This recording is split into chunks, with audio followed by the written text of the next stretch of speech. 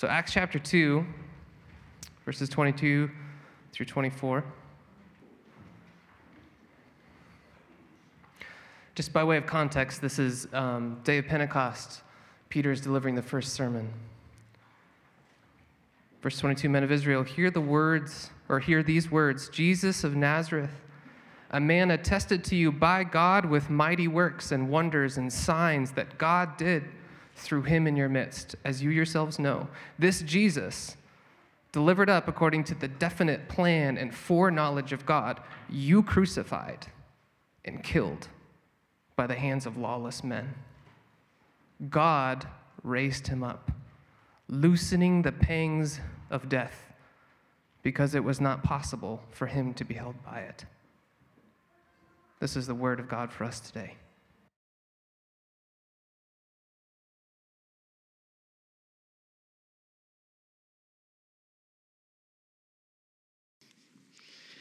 Well, again, good morning, everyone. Happy Easter. And if you would, please pray with me now before we look to God's word together. God, we ask your help this morning to see you and know you better by the truths of your word, and more than that, even by the power of Christ's resurrection, which all of it points to. We thank you for the joy of his redemption that he's purchased for us by his blood. And God, we pray that you would deepen our commitment to him today. In Jesus' name we pray. Amen. Well, no matter who you are, no matter how old you are, or even what you believe, frankly, I think we can all agree on these things. Death is really, really bad.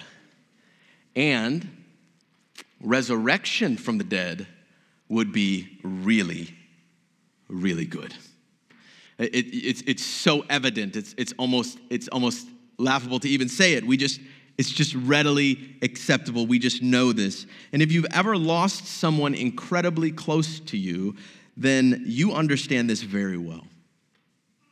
You know how the sorrow of someone else's death even can flip your life upside down and leave it changed forever. And if somehow that person pushed those church doors open this morning, here again, alive,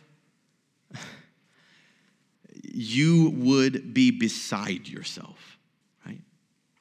With the kind of joy you have never experienced. Even the most spiritually skeptical person in this room, even the most spiritually skeptical person you know, loves the idea, at least, of resurrection. The problem is not that resurrection is undesirable anyway. The problem is that many people believe resurrection is impossible. Death is so unavoidable, and death is so seemingly final that for many people, the thought of a resurrection from the dead is just too good to be true. Everyone knows that everyone dies and no one comes back from the dead. It's just not possible. Well, in this passage Carl just read for us, the Apostle Peter is preaching a sermon on the day of Pentecost. So it would have been just a few weeks after Jesus reportedly rose from the dead. And in this little excerpt from that sermon, Peter basically says, you guys crucified this Jesus, and God raised him from the dead. It's perfect Easter passage, right? Exactly what you might expect. But there is one peculiar detail that Peter includes, maybe you've caught it, that we are going to spend this entire sermon considering together.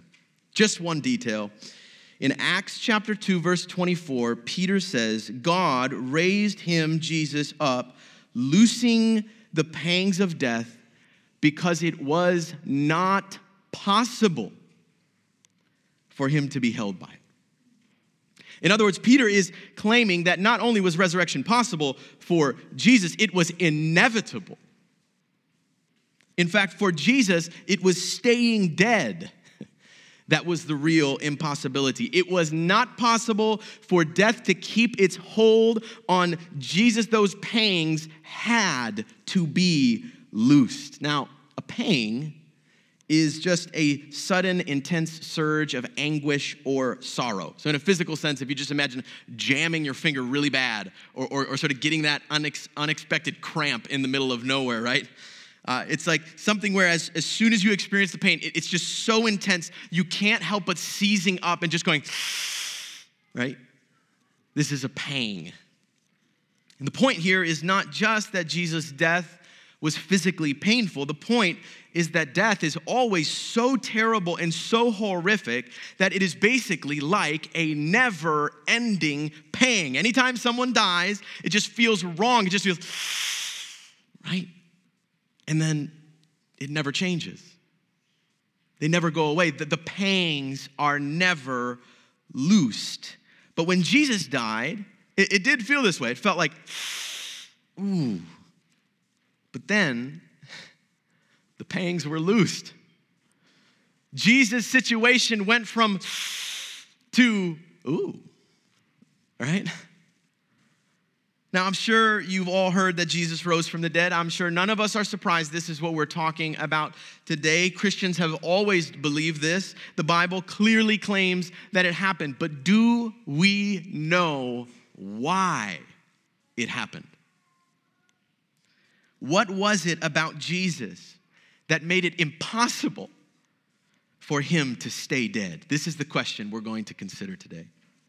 And just a brief disclaimer at starting point here, this will not be a medical treatment of the likelihood of Jesus' resurrection, right? Our modern notions of life tend to be connected to, and unfortunately sometimes limited to, disciplines like biology, which we're very fond of at Redemption. We have a number of medical students. We're just 5 minutes from a hospital and medical college.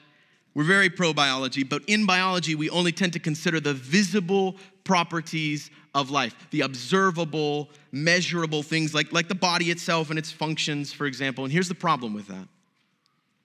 For millennia, God's people have always believed that this visible world represents an invisible spiritual world, a world that God himself has defined for us and revealed to us even. He's made it known to us in the pages of Scripture.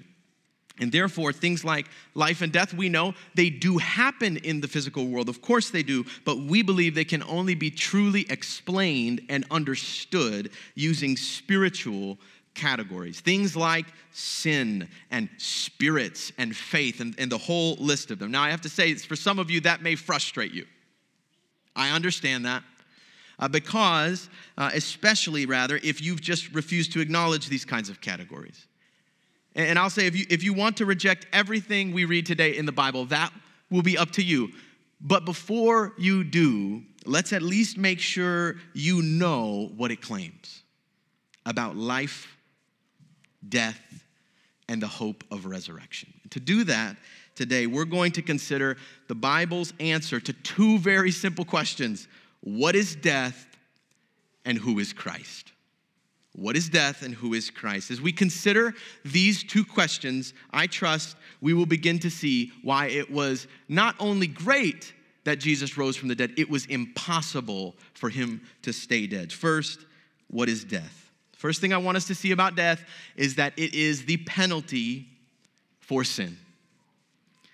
In other words, death was not a part of God's original design. Death came into the picture because we, human beings, rebelled against God's original design. To put it very plainly, if we had not sinned, there would be no death.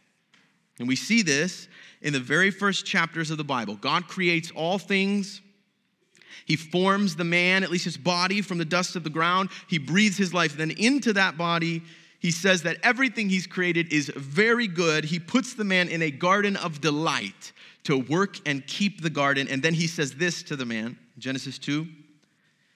The Lord God commanded the man, saying, "You may surely eat of every tree in the garden, but of the tree of the knowledge of good and evil you shall not eat, for in the day that you eat of it, you shall surely die."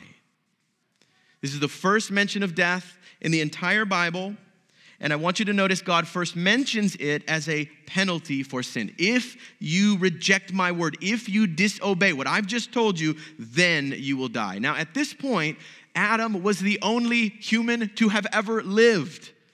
And so God had just breathed his life into him not long before, and so he had never seen or heard of anyone dying. Life was all he knew. And yet God vows, if you disobey me, then the life that I just breathed into you will come to an end. We read, of course, much later in Scripture, in Paul's letter to the Romans, that the wages of sin is death. In other words, when the work of sin is what we do, then death is the payment. It's the wage we receive for that work. Death is what we earn ourselves by doing the work of sin. This is the first thing we need to understand about death, frankly, in order to make sense of what Peter says in Acts chapter 2. I want us to see there is a connection between the spiritual reality of sin and the physical reality of death. In particular, physical death is a penalty for spiritual sin. Next, I want us to see that death is also the natural consequence of separation from God. It's the natural consequence. This also makes a lot of sense based on what we see in Genesis 1 and 2. Because remember, it was God who created all things to begin with, the entire physical world, and it was God who breathed his life into that first man. In Genesis 2, the word that is used for breath when God breathes his life into that man is also closely related to the word that is used for spirit, as if God is almost breathing his spirit into the man. In other words, everything comes from this God. He is the source of it all. If it were not for this God, nothing else would exist, and there would certainly be nothing so complex and beautiful as human life, because our life comes from and depends on this God. Therefore, when we rebel against him, we go our own way, we try to live as our own gods, so to speak, it would naturally then follow we die, just as God said that we would. Death it's a natural consequence of trying to live without the God of life. Paul puts it this way in Ephesians 2. It says, and you were dead in the trespasses and sins in which you once walked. And I want you to notice why. It's because we were following after the wrong spirit. He says, you're following the course of this world, following the prince of the power of the air, the spirit that is now at work in the sons of disobedience. That would be the spirit of Satan. Now, you might be thinking, wait a second, I don't follow the spirit of Satan. Hold on.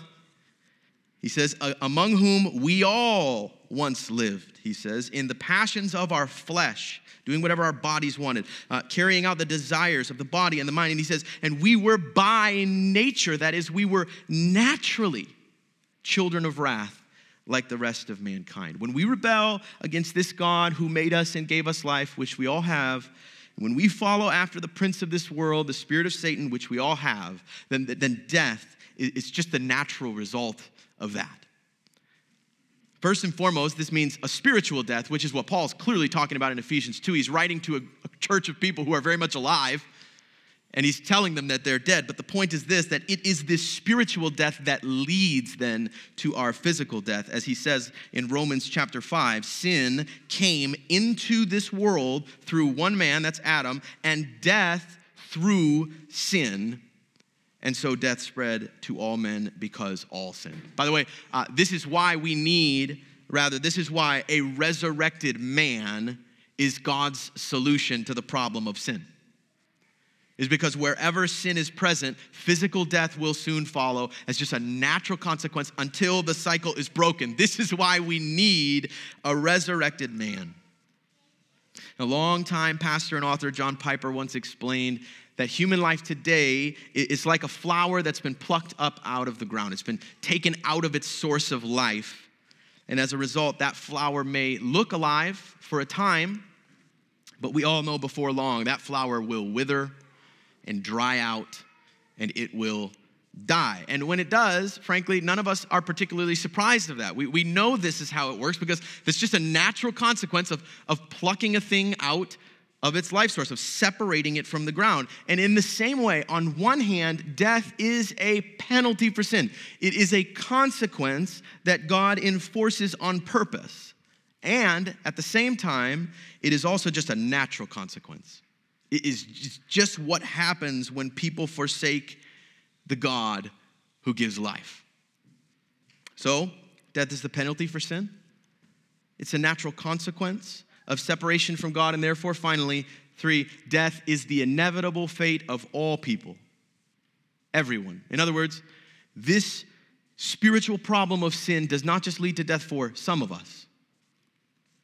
We've already seen we were dead in our trespasses like the rest of mankind, Paul says in Ephesians 2. And again, death spread to all men because all sinned in Romans 5. And Paul says even more clearly in Romans 3, all have sinned and fall short of the glory of God. Everyone. This is the Bible's answer, an explanation for why every person you've ever met will die.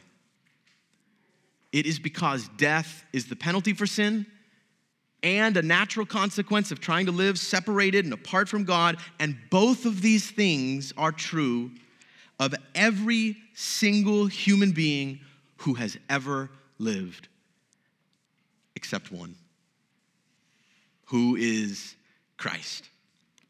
Now here I want to show us 3 truth claims that the Bible makes about Jesus. What I want you to notice is how each of these truth claims is designed to basically cancel out everything we just learned about death. For example, first, death was the penalty for sin, and one thing we learn about Jesus is that he was sinless. The author of Hebrews puts it this way in chapter 4, speaking of Jesus, he says, "For we do not have a high priest who is unable to sympathize with our weakness, but one who in every respect has been tempted as we are," it says, "yet without sin." Jesus never sinned. Throughout the gospel accounts, he never confesses any sin. He never says to repent of any of his sin. Peter puts it this way in 1 Peter 2, he committed no sin. It's pretty clear. Neither was deceit found in his mouth. Church, Jesus is a living, breathing human just like us in every way, except in this way. He is sinless. Next, I want us to see, though, how he even could be a sinless human being. I thought all of them were sinful, and ultimately he could. It's possible because Jesus is the Spirit-filled God-man. He is a Spirit-filled God-man. In other words, there is no separation between he and God. He and the Father and the Spirit are all one. This gets us to the incredible, mysterious doctrine of the Trinity, which is so foundational to making sense of any of this. God is one, and yet he exists for all of eternity in 3 separate persons. Now, right away in the Gospels of Matthew and Luke, we learn how this could be. We learn how Jesus was born as a sinless human being, and it turns out it's because he was conceived by God's holy, life-giving Spirit. In other words, he had a literal human mother in whose womb he was knit together in his body, just like us. But this is very important. He did not have a human father. The one true and living God is the Father of Jesus. When Jesus was baptized, we read about all 3 members of the Trinity at work and on display. He, the Son, is being dipped beneath the water in his baptism. The Spirit is descending on him like a dove, almost a signal that he is in Christ. He is with him. They are one. And the Father says from heaven, "This is my Son, with whom I am well pleased." In other words, in this lengthy, complicated story that has been dominated by human sin ever since Genesis chapter 3, God the Father in this moment is saying, finally, here is a man who has not forsaken me. With this one, he says, I am pleased with my Son. He is the Spirit-filled God-man. Paul makes this point very clear in Colossians 1. He says, "For in him, in Jesus, the whole fullness of deity dwells bodily." And that last part's important. In his physical, human body, the whole fullness of deity dwells. So Jesus is not just a human who's on better terms with God somehow. No, Jesus is rather the fullness of God in a human man. He is the sinless, Spirit-filled God-man, fully God, fully man, and yet without sin. And so, if death is a penalty for sin, and Jesus is sinless, and if death is a natural consequence of life separated from God, and yet the fullness of God dwells in Jesus, they're not separated at all, then it would naturally follow that unlike every other human who has ever lived, death was not the inevitable fate for Jesus. It was not. In other words, he did not have to die. And he certainly did not deserve to die, which is what makes this final point all the more powerful, church. Jesus is the sinless, Spirit-filled God-man who chose to die anyway. He chose to die anyway, even though he did not have to. This is why he says this in John chapter 10. He says, "No one takes my life from me." No one. "But I lay it down of my own accord." I have authority to lay it down, and I have authority, he says, to take it up again. This charge I have received from my Father. Church, when we die, we do not die of our own accord. When we die, we do not willingly lay down our lives. No, when we die, our lives are taken from us. And we have nothing to say in return. We have no defense. We cannot take it up again. Not so with Jesus. Not so.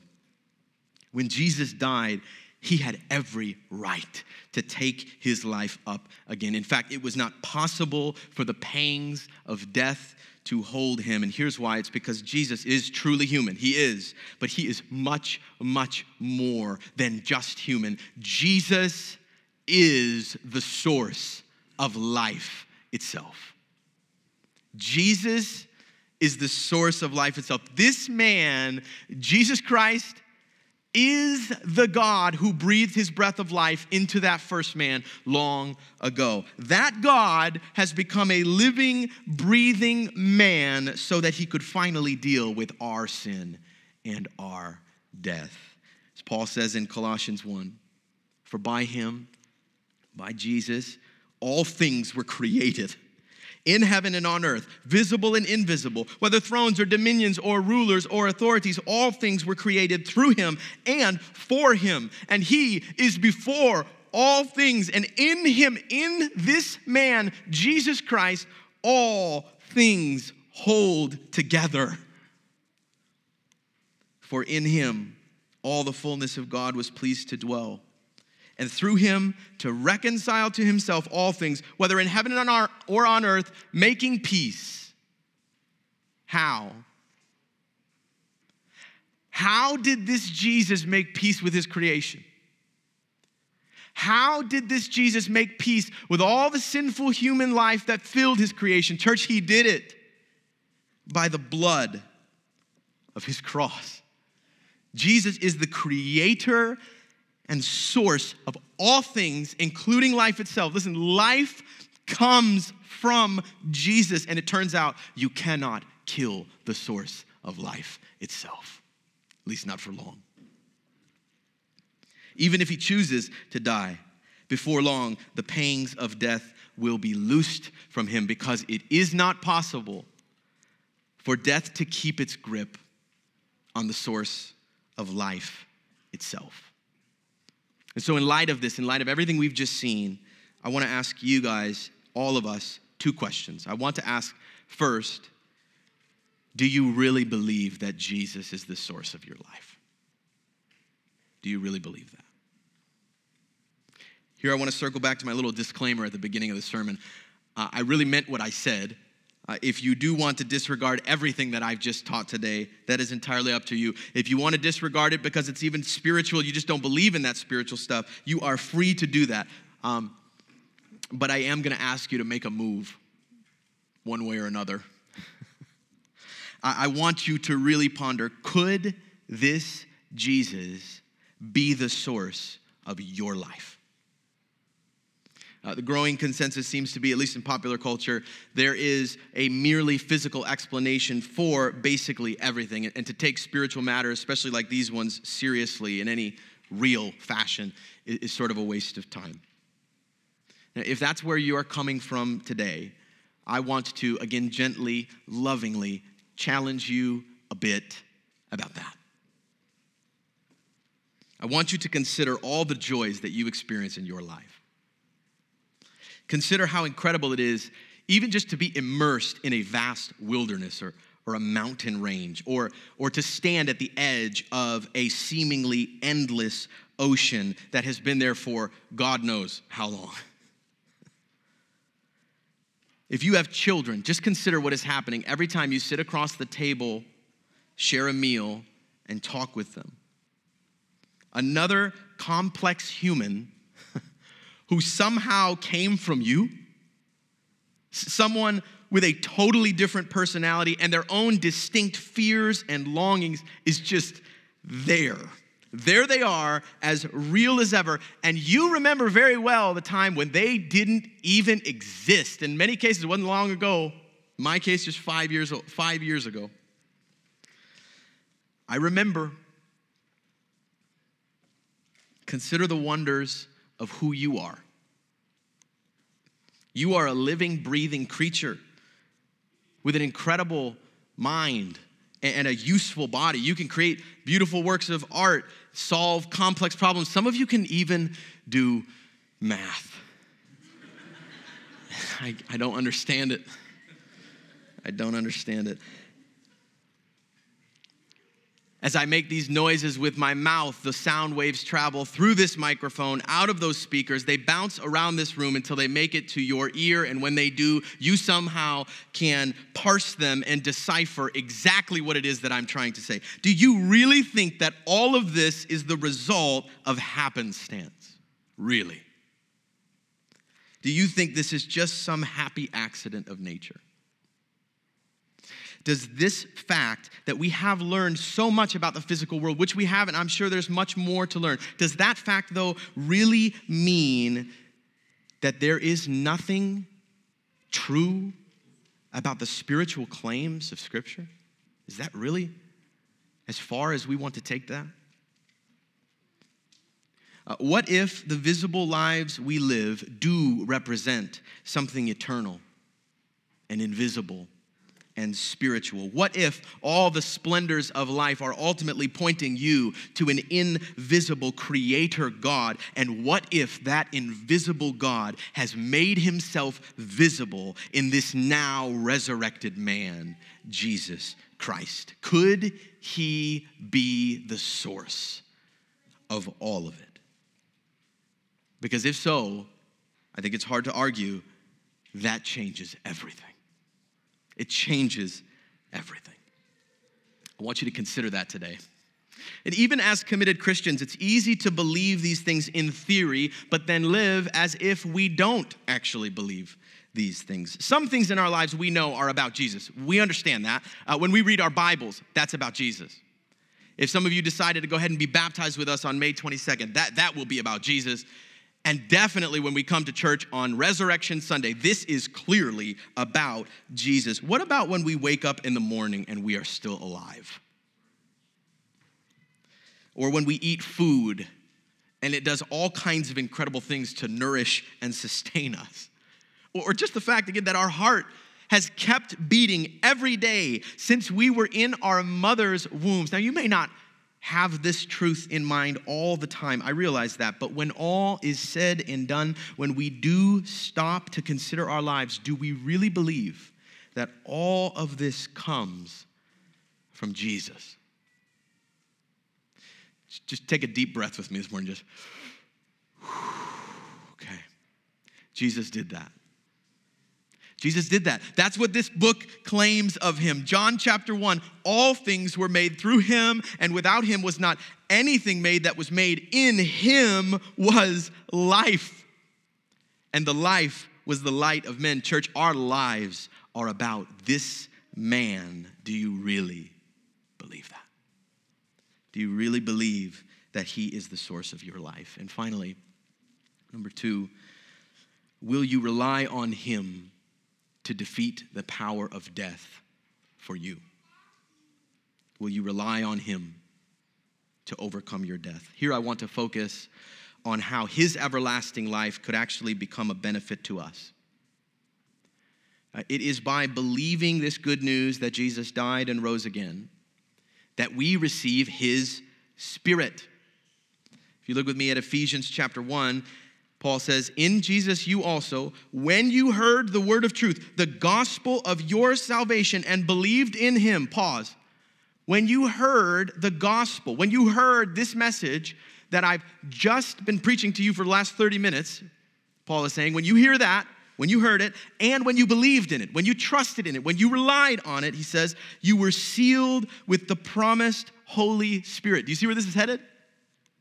All of a sudden, these 3 marks of death are going to start coming undone in you if you believe in this good news message that Jesus died and rose again for your sins. When you acknowledge your sin before God and you trust in his death and resurrection to cover that sin, it is as if your sins are washed clean and that life-giving breath of God comes back to you. Like Jesus, you are filled and sealed with the Holy Spirit.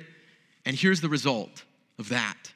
Paul says in Romans chapter 8, if the spirit of him who raised Jesus from the dead dwells in you, he who raised Christ Jesus from the dead will also give life to your mortal bodies through his Spirit who dwells in you.